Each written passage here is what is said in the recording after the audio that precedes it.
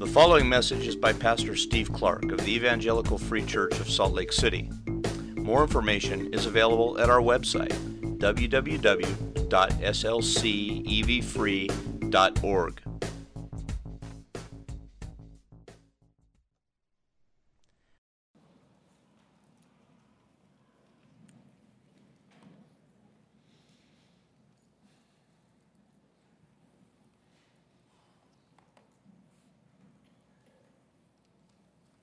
Father, it is indeed a wondrous story.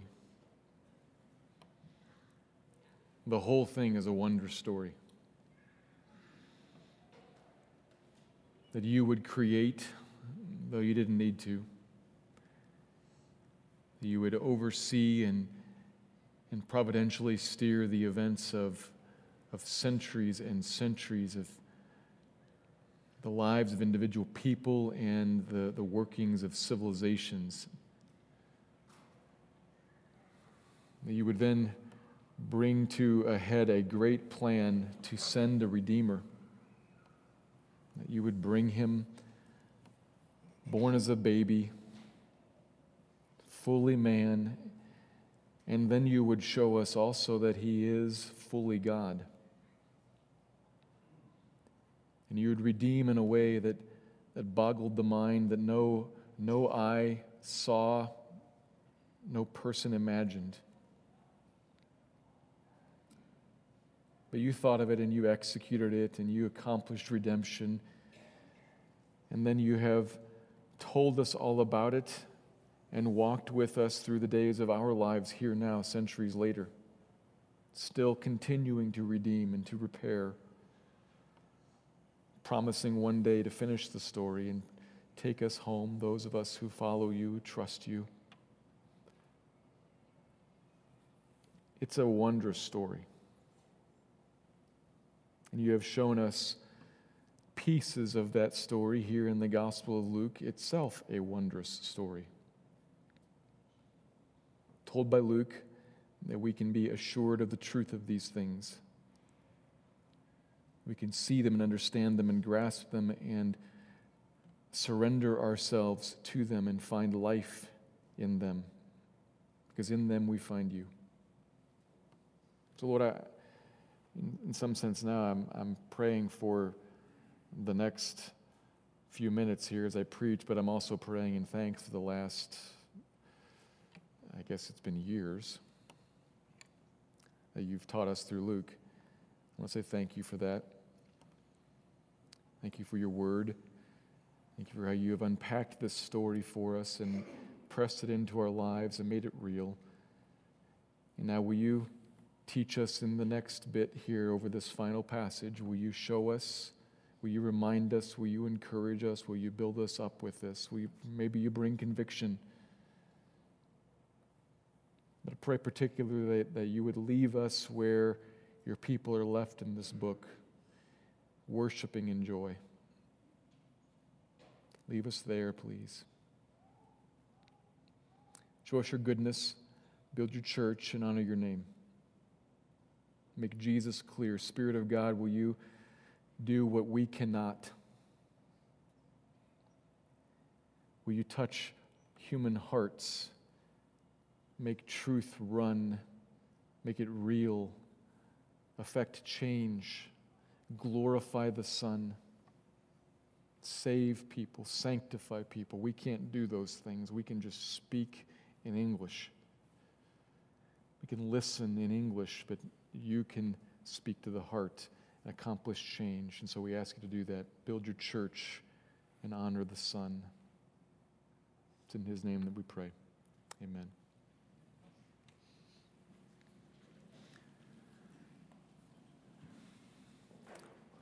We turn our attention this morning to the final section of the Gospel of Luke. It's a passage that provides some summary for the whole book, while also sitting within the context of chapter 24 itself. This chapter has presented to us 3 different post-resurrection encounters, all surprising in their own way, all designed to show us the facts in circumstance and in the Scriptures, to establish beyond all doubt that Christ was crucified, dead, and buried, and then raised back to life again. And that was all according to the plan of God. First, we saw the women at the empty tomb, hearing it from the angels. Then there were the two disciples traveling home to Emmaus. They heard it from Jesus directly himself, though, of course, he concealed his identity for a time so that he could show it to them in the Scriptures first. And finally, last week, Jesus bodily appeared to his disciples, making a point of his genuine physical bodily presence, making sure that everyone who was there touched him, grasped him, felt the skin and the muscle and the bone, saw the scars and touched them, watched him eat. He has a body that works. And then he opened their minds to understand the Scriptures, to reveal this was always what was planned. This is all happening according to plan and according to mission. The plan, the mission of God, how in Jesus God always planned to provide forgiveness of sins. By turning from one's own efforts at morality, this turning is important, by turning from one's own efforts and depending on one's own efforts at morality and obedience, and turning instead to Christ's efforts, to Christ's work, his sacrifice, payment for our sin. That turning, that's repenting. Repenting is not doing different things. It's changing perspective and trust. A changed perspective and trust from trusting myself to trusting Christ and what he has done. That's repentance, and it will lead to forgiveness. That was always the plan of God. Repentance for forgiveness of sins offered to all people on the earth. Calling out to them, repent and be forgiven. It's God's plan, God's purpose in sending Christ, and it's our mission now as the church, sent out to proclaim that to everyone, everywhere, which is a daunting task as soon as you think about it, because everywhere is a lot of places, and everyone is a lot of people who have a lot of different perspectives. That's a hard thing. But it's made possible because of what, or rather who, is promised in verse 49, the last verse from last week. The promise of the Father, the promised Holy Spirit coming. For us now, come. But for them, coming. That leads us to our passage this week, because we'll touch on that again in the final verses. I'm going to read these final verses and make three observations from them that are both from the passage, but also in a sense are about the book and what the book is supposed to show to us and move us towards. So it's about the passage and also, in a sense, a little bit of a summary. Two things going on this morning. Let me read Luke 24, verses 50 to the end.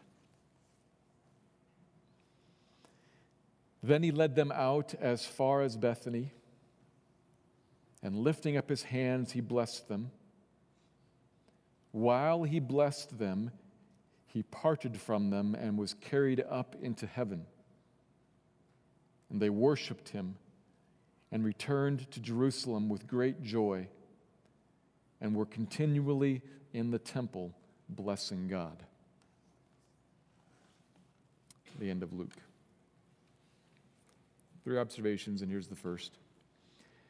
Jesus is enthroned as God's promised delivering king. Jesus is enthroned as God's promised delivering king. A major point throughout this gospel that Luke wants to confirm for his readers. So they understand who Jesus is and understand that Jesus is the one God promised. It's a point of the book. It's here in this passage also. Verse 50 reads as if it's right after verse 49, as if it happens immediately following. But from elsewhere, like Acts chapter 1, we know that there's a 40-day period in there in which Jesus appeared countless other times to hundreds of other people throughout Jerusalem and Judea and Samaria. So Luke knows that, but he presents it all here kind of packed together because he wants these things to follow one right after the other. He's about to depart, and so he led them out as far as Bethany, but he doesn't just leave like riding off into the sunset. He lifts up his hands to bless them, and if we read, we see he's blessing them in the moment of his leaving. But he's not just leaving on his own power. He doesn't vanish. He doesn't just walk away. He is, it says, taken. He is set apart and carried up. He's taken. He's lifted up by God the Father.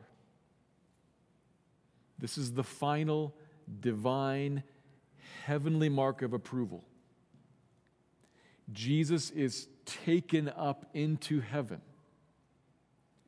He ascends bodily.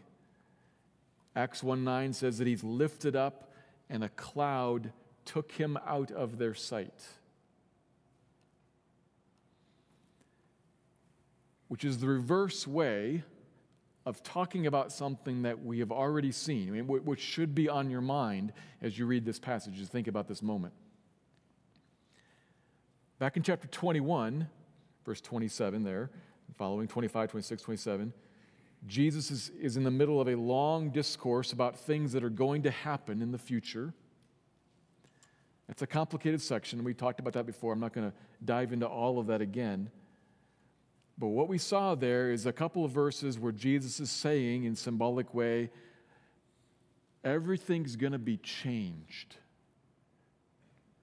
turned upside down.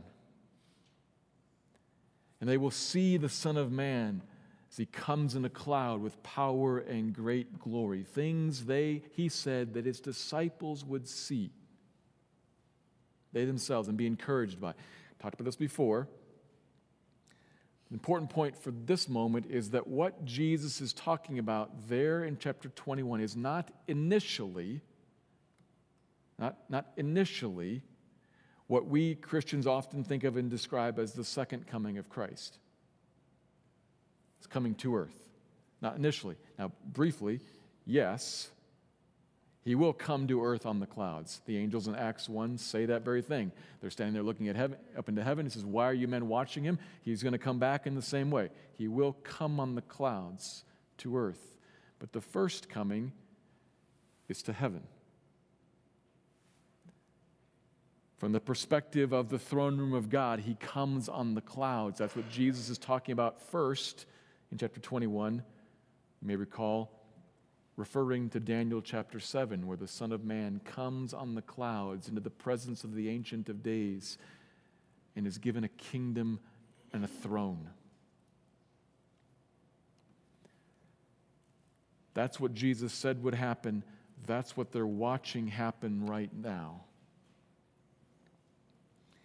Like Jesus told them, they are now seeing it with power and great glory. He is coming on the clouds to the throne room of heaven, taken up by God to sit down and reign.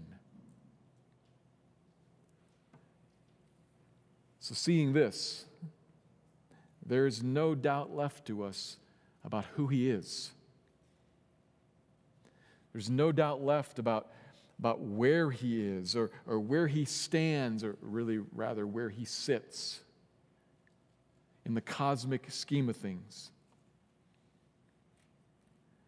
This is the humble servant Jesus who is so willing to be lowly and humble as to become a man, as to become a servant, as to stand silent in front of false accusation and be crucified as a common criminal. This is the humble man Jesus who has ascended on the clouds into heaven and taken a seat at the throne of God to reign. This tells us something that we must grasp. This Jesus is the King. He's the King. The one that all of the creation was made for and has been longing for. in establishing Jesus as the king and lifting him up and placing him on the throne, God is fulfilling a long ago made promise. It's one of the points made throughout this gospel. The angel, when he came to Mary in chapter 1 and announced the birth of the baby, said to her, this baby, will be the Son of God, and he will sit on the throne of his father David and reign over the house of Jacob forever with a kingdom that will not end ever. And that made sense to her. She didn't say, what are you talking about? It made sense to her because she knew the Old Testament promises. That God had promised to send a king to rule like David, but one better than David. One who would set up a kingdom like God always meant for his creation to be. A kingdom that would have a life in it that God always meant for life to be. A kingdom that would be ruled by a king that God always meant to be. One who was righteous and just and holy and pure and safe and joyful. He'd be that kind of a king and would set up a kingdom like that in which a life like that could be experienced and enjoyed, a life of shalom, of whole peace, of righteousness and justice. A kingdom that we can conceptualize and that we long for, but which doesn't exist.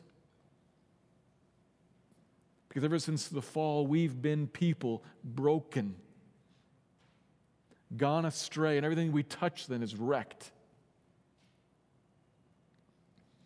We're wrecked within, and everything we touch falls apart because we are fallen. There is no one righteous, and there is no peace on earth. And so we need a king to fix it all. And kindly, here he is. God has sent him to us like he promised. He kept his word. He did it. And this promised king has come to rule for deliverance. Jesus is the king promised, and he's the king who comes to rule for deliverance. But it's an amazing kind of deliverance. You might think, and sometimes when we use the word king, it sounds to us, no matter how it's pronounced, it sounds like king. It sounds like might, rule. This is a sweet king. It should sound like king. Oh, a king. Indeed, he has all might. But it is a might that comes to us and is cloaked in remarkable meekness, because how he acts to deliver is amazing and mysterious and beautiful, because he doesn't use brute force. You know, when those kinds of kings arrive into a realm that's all messed up, they pull out their sword and start putting stuff in order. And this is a king who does something remarkable. Remarkable. He comes to put things in order, but he comes to put them in order as a suffering servant. He is indeed now seated on the throne and is working to bring all of the creation to heel under his authority. But he's doing that, now in this time, doing that in gospel grace and mercy. We see this king begin to bring the creation under control all through this gospel. What does he do? He heals people of diseases of all sorts, physical maladies. He heals people of demonic oppression, and in so doing, brings under dominion the evil spiritual forces. He controls the forces of nature for the good of his people. He puts down, he confronts false teaching and manipulative, extortionist, controlling teaching from wicked people. He counters it and undoes it. We see that all throughout this gospel. It's designed to show us this is what the character of this king is like. But if he's going to fix this, he first has to fix this. And this is where it's most unique. How does he fix what's broken within us? By taking onto himself the judgment due us.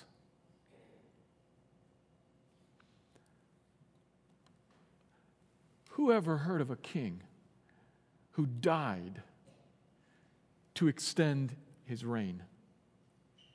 That's the end of your reign, not the beginning of it. Who ever heard of a king who made himself a suffering subject, a servant, so as to gain control of a world and make it right? That's bizarre. That's what Jesus did, though. He takes on himself the penalty due to us for our lawlessness, for our brokenness. And in so doing, he frees us from the dominion of sin, from the penalty due us, and then he makes us spiritually new people. Frees us from the bondage that sin holds over us. He grants us forgiveness and makes us new people.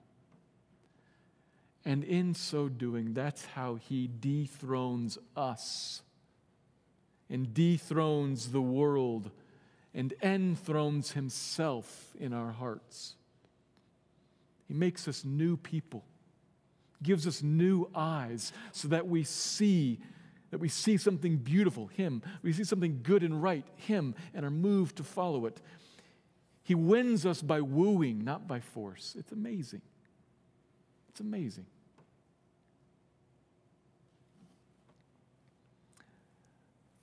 This is the king that makes new individuals, and then making new individuals makes new communities from us. Luke wants his readers to see that, to see the nature, to see the character of this king, to see how this king comes to his throne through a meek gospel mercy rather than through might. And he wants us to see it so that more than just knowing it, so that we turn to him. Repent, turn to him, and follow him. Our trouble in life is that we forget that. That's our trouble. Whether you're a Christian or not, the trouble is that we forget, or maybe don't know, that we miss the fact that Jesus is the King. And we are made to follow him. Can you imagine what it would be like to be a follower of the King? There's no fear in that, but great comfort in that here's one who reigns, who has the whole of the world right in the palm of his hand, and reigns controlling the world, holding it in the palm of his hand to do good to his followers, to honor his name and to do you good. That's one that you can follow without fearing. It's one that you can follow in hope. It's one that you can follow surrendering all of life to him, knowing that I don't know what's going on. I don't know what tomorrow holds, but you do, and I know who you are. You're the one that God promised to send to save, and you act towards me in grace and in mercy to do me good. I trust you. That's what it is to follow a king like that. That's what we are made for. And this is the one, Jesus.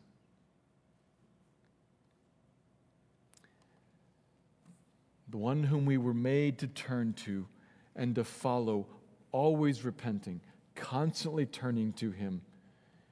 Your will be done. I may have plans, I may have thoughts, but not those things. Your will be done, Father. That brings us into the sweet life of the kingdom. Not delivered to it by brute force, but by gospel renewal. That's the way of the King. And that's good news. Luke writes a long book to show us this Jesus, to show us his character, and now here at the end to cement in our minds, that's the one who is sitting on the throne in heaven reigning. Trust him. Follow him. He's the King I promised to send, says the Lord. He's the King who delivers you. Jesus. So there's the first big takeaway from the Gospel of Luke. The kingship of this Jesus and our call to follow him and to put all of our all on the table in front of him, to lay all of life there beneath his authority, and so in him to find life. Follow Jesus the King.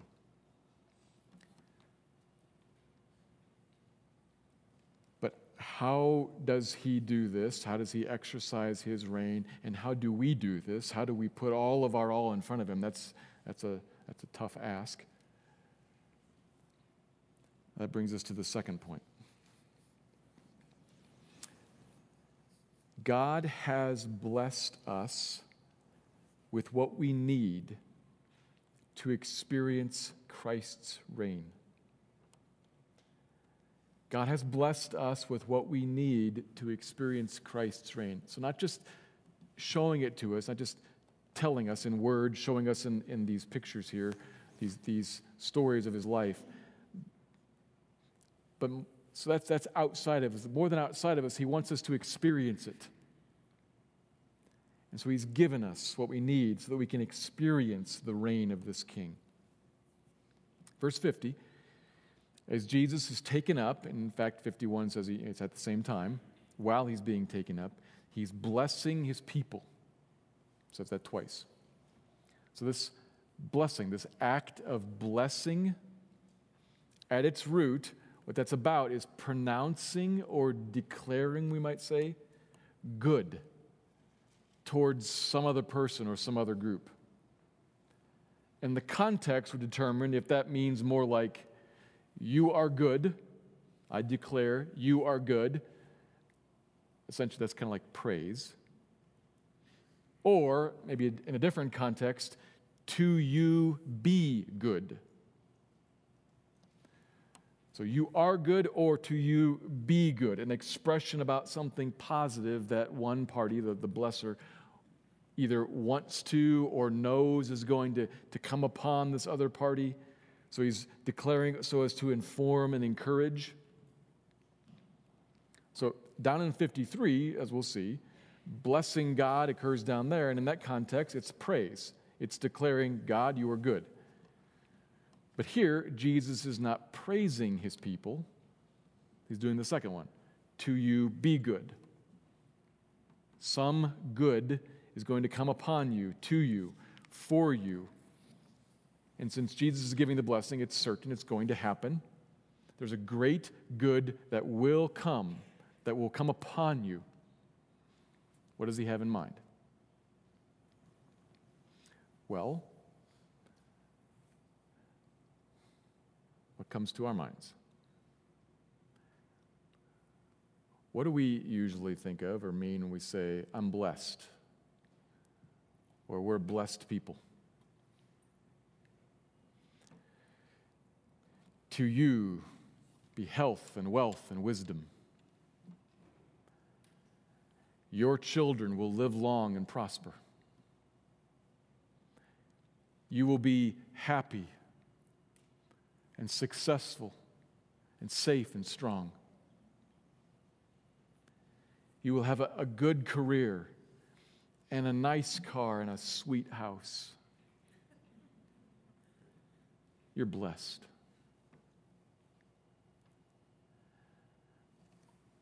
Now, maybe not all those things, but somewhere in there is what we often mean when we think about I'm blessed or you're blessed. That's attached somehow or another. That's what's attached to the concept of blessed by God. But Jesus has something different in mind. As Luke presents things to us, we can more easily follow the point. It's as if Jesus says, I'm going away, you're staying here. You will be my witnesses in the world, and it's a world that's hostile, and you'll proclaim to them, live among them, and while living among them, you're going to struggle with your own flesh and temptations. And though I'm on the throne, that's somewhere else, far away, and you can't see me. And you're going to sometimes struggle to see the kingdom enacted among you. It won't be total and absolute yet. That's the situation. That's what's happening. I'm going, you're staying, be blessed. And he rises away. What do they need right there? What do we need right there? Not a sweet house, and not health, and not wealth. What blessing would match and encourage in that situation, would match that need right there? Well, there's a hint in how verse 49 comes right before this. This is part of the reason I think Luke skipped 40 days here, so that he could write it 49 back to back with 50. It gives a little hint there that this has something to do with the promise from the Father. There's a hint, and it's confirmed in Acts chapter 1. If we look at Acts chapter 1, remember from last week, Acts 1 and here at the end of Luke, they're written by the same guy, and they're about the same things. They're kind of like part 1 and part 2 stitched together. So we've got a lot of overlap. He's describing the same situation in Acts chapter 1. And in Acts chapter 1, verse 8, we read, "But you will receive power when the Holy Spirit has come upon you. And you will be my witnesses in Jerusalem and all Judea and Samaria and to the end of the earth." Verse 9, "And when he said these things, as they were looking on," in other words, at the very same time, just like in our passage here in Luke, when he said these things, as they were looking on, he was lifted up and a cloud took him out of sight. Acts 1 ties the pronouncement of verse 8 to the ascension of verse 9, just like happens here in Luke. The blessing and the ascension tied together. You put those two passages together, I think we're supposed to see something that's hinted at here in our own passage in verse 49. The blessing that he pronounces upon them, what's going to come to you? The outpouring of the Holy Spirit is going to come to you. Be blessed. I'm leaving. You're not going to have me with you, but you are going to have my Spirit within you. You're going to be just fine. You're going to be blessed. Blessed with the outpouring, the fullness, the presence of the Spirit of God. And therefore you will have power and you will be witnesses. This is the blessing they were commanded to await, and they did with expectation and anticipation. They knew they needed it and that he would send it, and then he did at Pentecost. It's important to see this right now because because I'm not going to keep on preaching into Acts. We kind of miss where this goes. But where it's supposed to go, and the overlap makes it really, really clear, where it's supposed to go is directly to Pentecost and the outpouring of the Spirit and the continuing, as Luke says in Acts chapter 1, the continuing of what Jesus is doing and teaching. It's all part of the same story. We can be, we have been, we are a blessed people because we live on the other side of Pentecost. We live in the era of the outpoured Spirit of God. And we are meant to experience that Spirit of God filling us moment by moment, day by day, as the normal Christian life. The life that God means for His people to live is the life of the book of Acts. A life in which we, His people, are filled with, moved by, empowered, driven, directed. Those are different ways of talking about filled. A people of the Spirit. A people filled with God Himself, moving within us. This is how He exercises His reign, His kingdom rule within us, is that the Spirit of God sits on the throne in our hearts and speaks to us truth and opens our eyes to the beauty of God and moves us to follow His decrees, as was long promised in the Old Testament. A people who experience the reign of God within as we experience the filling of God's Spirit within. And then who walk into a world in which the Spirit has been outpoured to convict the world of sin and righteousness and judgment and call in God's people from every tongue and tribe and nation.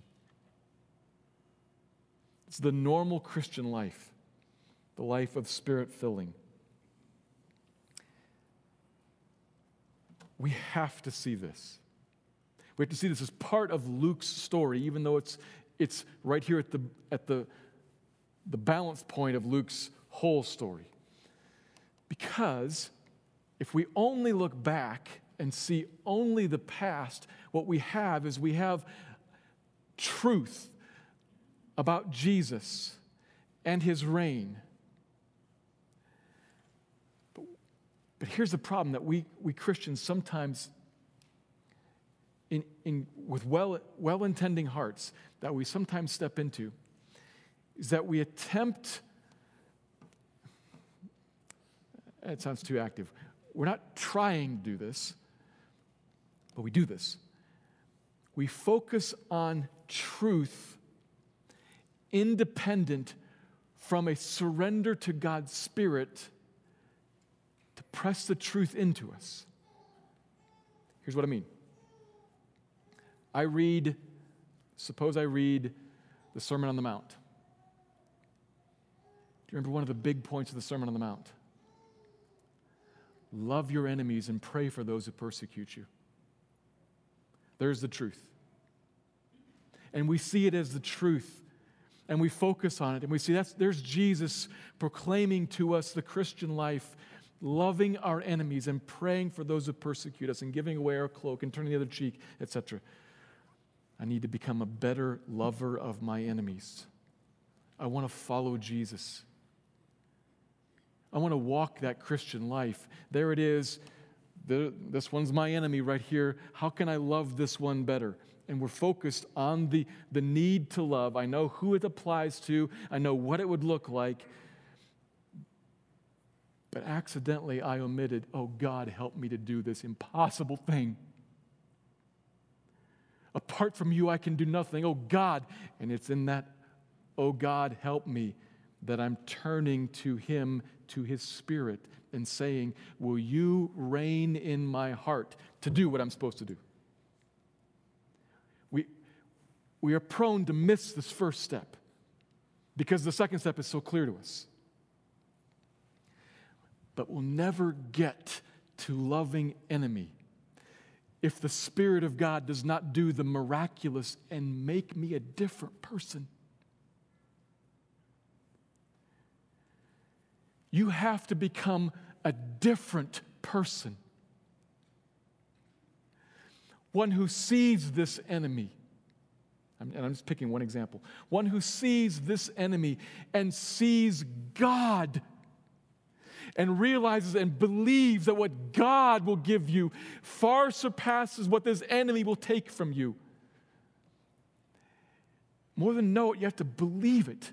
You have to be a person who actually buys that, who sees it and buys it, and then who longs, who yearns that Jesus would be honored in this person's life, this person who hates you.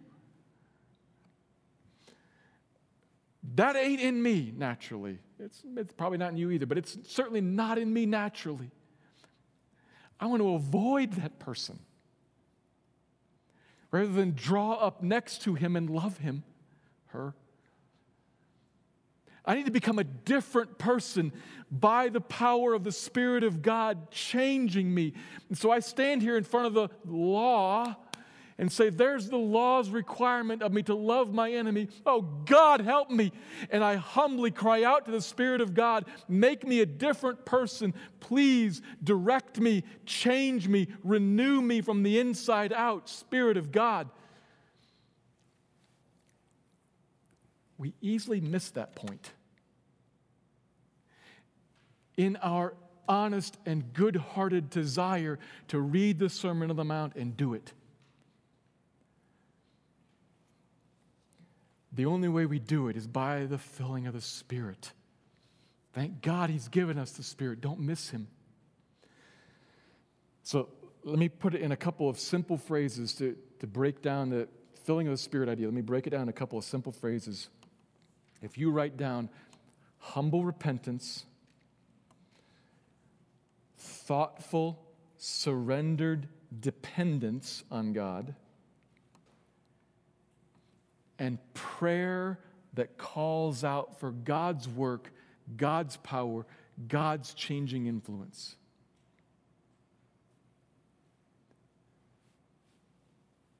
Humble repentance. God, I am not like this. There's the Sermon on the Mount. I read it.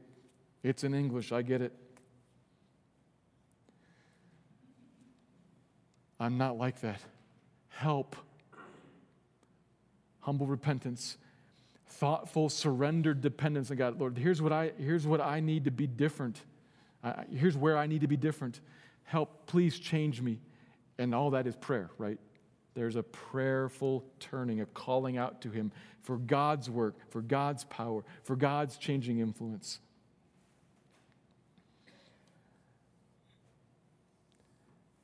That is how King Jesus, far away in heaven,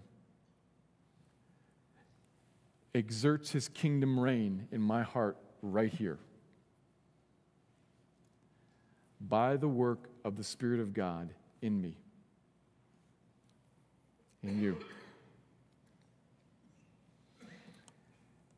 That's how He exercises His kingdom reign in us and then throughout all the world as we pray things like that for other people. Lord, would you open her eyes? Would you open his eyes? I can't do that. I can speak, but only you can change. That's how He reigns in us and in the world. So do not miss, do not overlook, do not forget the necessity and really the privilege of the Spirit-filled life. It's the normal Christian life. It's a turning towards God and asking His Spirit to move in us and to own us and to change us. It's accidentally easy for us who are very Bible-oriented, very Scripture-oriented people to forget that piece. So don't overlook the Spirit's ministry. He has given us the Spirit of God as a great blessing to us so that we can experience the kingdom reign of this King Jesus. It is of utmost importance and utmost benefit to us. And when we walk in that and experience the King by His Spirit, what results is wonderful. And so here's the last point. A response, really, give to the first couple observations. But worship Him in joy to the praise of God the Father. worship him in joy to the praise of God the Father. Verse 52, he ascends, and they worshiped him. First time in the whole gospel that is said, right here at the very end. Frequently, throughout the gospel, frequently the disciples or the crowds are in awe of Jesus. They marvel at him, or like the centurion whose servant Jesus healed, some respond in respectful faith. When they see his glory on the Mount of Transfiguration, they are dumbfounded and afraid.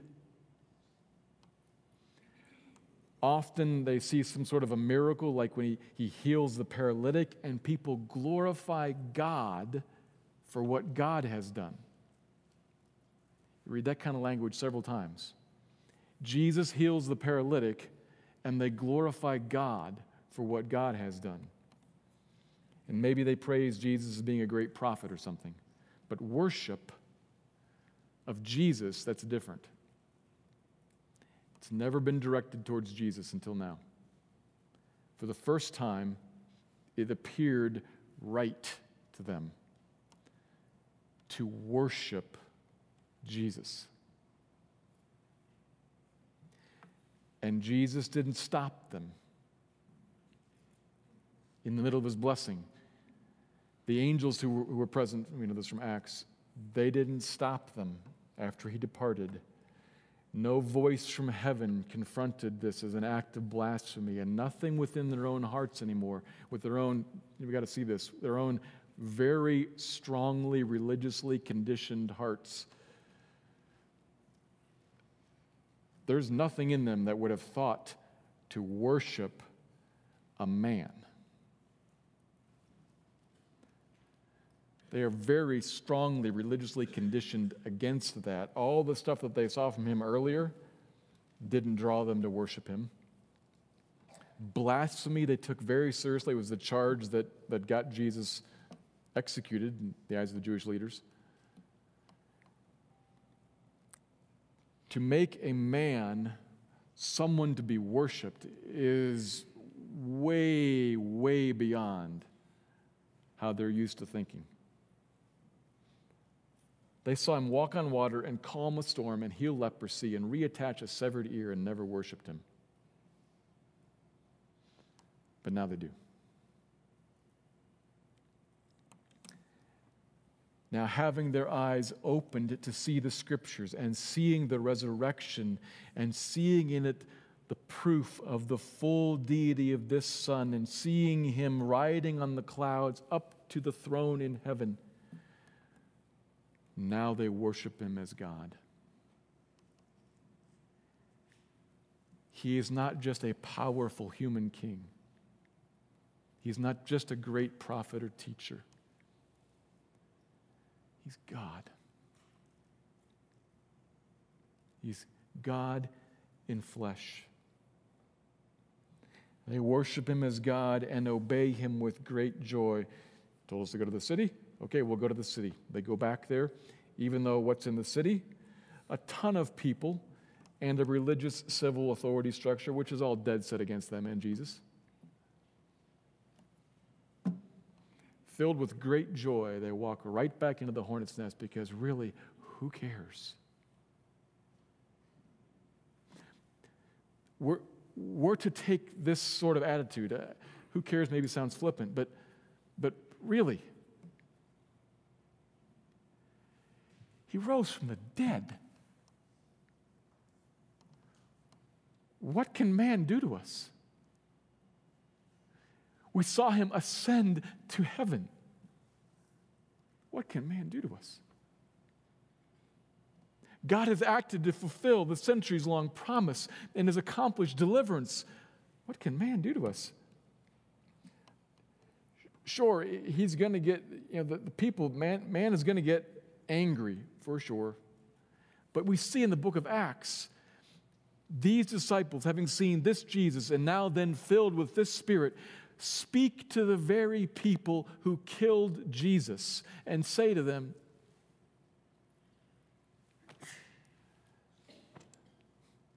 what am I going to do, obey you or God?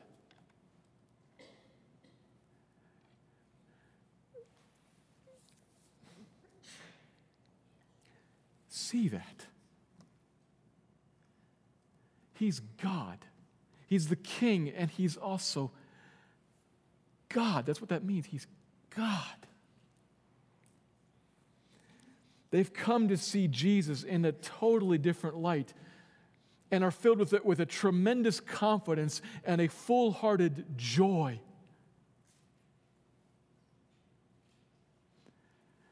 Will they ever be afraid? Oh, for sure. Will they ever sorrow? Indeed. But they are now cast with a new makeup, a new character, a rejoicing character.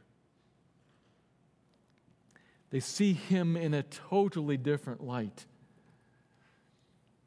But notice this too, verse 53. The changes that they've gone through don't cause them to break with the past, but really they see it as a completion of the past. This, of course, is implied in all the instances when He opened up the Scriptures and showed them in the Old Testament. This is always the plan. It's implied there. But we see that they head back to the temple blessing God. They have no problem going to the temple continually to keep on blessing God, that is, praising God, declaring His goodness and the wonderfulness of God for creating and executing this plan and doing them this good. They see themselves as finally getting it, as finally understanding the whole plan of God and coming into the fullness, the full experience of God's dealings and promises with Abraham and Isaac and Jacob and Moses and all the prophets. It's all completed, not changed.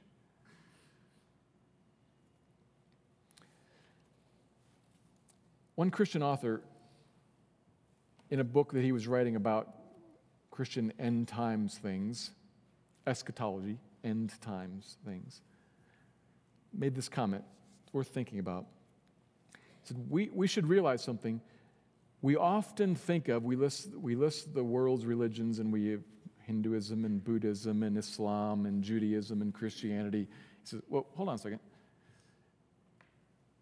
Technically, we made a mistake there. In his point, he said, Christianity is not a different religion from biblical Judaism. Here's the quote exactly. Christianity is Jewish eschatology. That's what they got. They didn't think of themselves as starting something new. They saw the whole thing as one. It began, and now it has been completed. This is the end of the biblical faith. Not a new faith, not a different faith. It's the end of biblical faith. The fulfillment of it. We usually talk as if it's two different things, but it's not. Christianity is actually just Jewish eschatology. And as long as you properly connect it all and understand how the Messianic King Jesus was the prophet like no other that was promised. He's the one who taught God's law with authority and power. If you understand how He's the one who fulfilled that law in His own obedience. If you see how King Jesus took the curse of God's punishment on our lawlessness as He died on the tree. If you see how He was the sacrificial lamb and was the great high priest who offered it, so that wrath could pass over the people and the temple curtain that separates could be removed. If you understand how King Jesus, the Jewish Messiah, blessed Israel that all the nations would be blessed in Him. and called in all the faithful from all the tongues and tribes and nations, and made them sons of Abraham, the father of faith. Then you realize that in trusting Christ, we are not setting aside the God of the Old Testament, but rather thanking Him for His faithfulness to keep His promises, to save a people for Himself. In worshiping Jesus, we are worshiping the God of Abraham and Isaac and Jacob, the God who is. It's not Jesus or the God Yahweh of the Old Testament. It's not Jesus or the Creator God.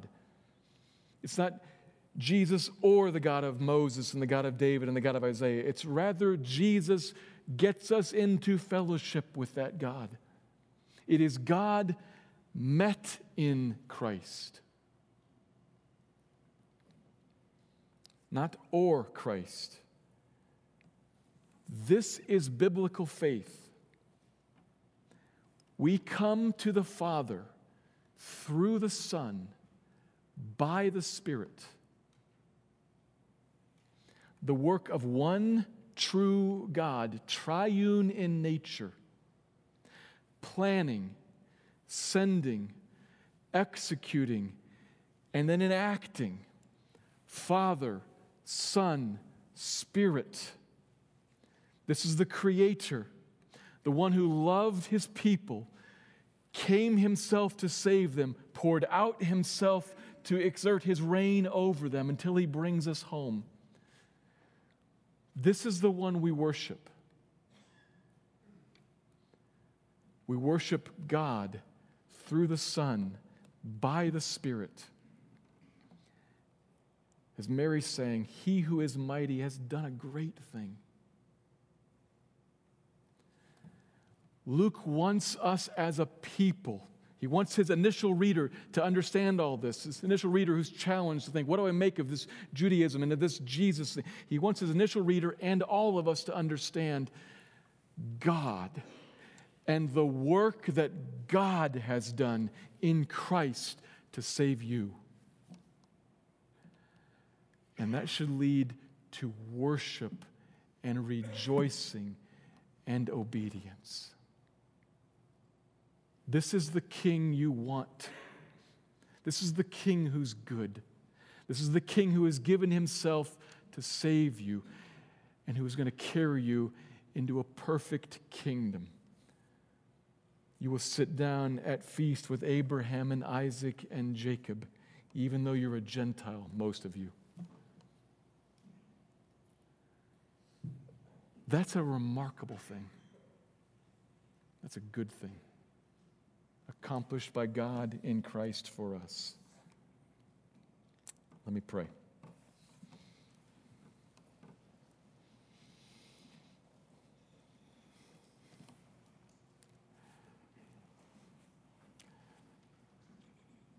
Father, I say thank you to you.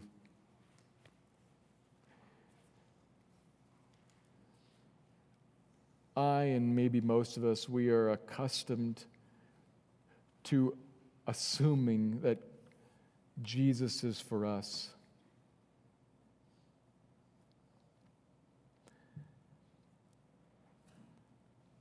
We should say thank you that Jesus is for us.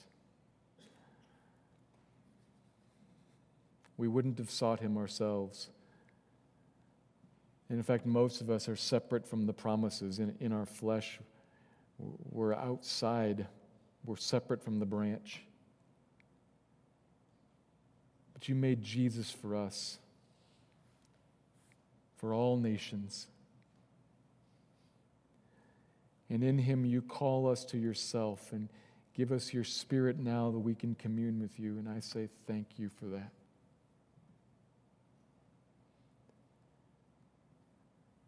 Will you draw out from us praise, blessing? Blessed be your name. Will you move us to humble dependence on you through your Spirit at work in us? Will you draw us to worship the Son and rejoice in Him? You are good. thank you. Will you build your church? Will you fill us with your Spirit and call us regularly to continue being filled with your Spirit? And will you use us as witnesses to draw in people to Jesus? We trust ourselves to you and say thank you. You are good. We love you. Amen.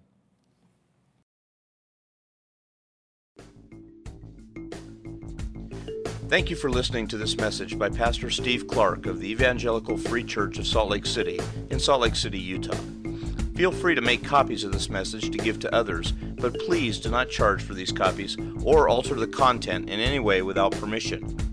We invite you to visit our website at www.slcevfree.org or call us directly at area code 801-943-0091. Our mailing address is Evangelical Free Church of Salt Lake City, 6515 South Lion Lane, Salt Lake City, Utah, 84121.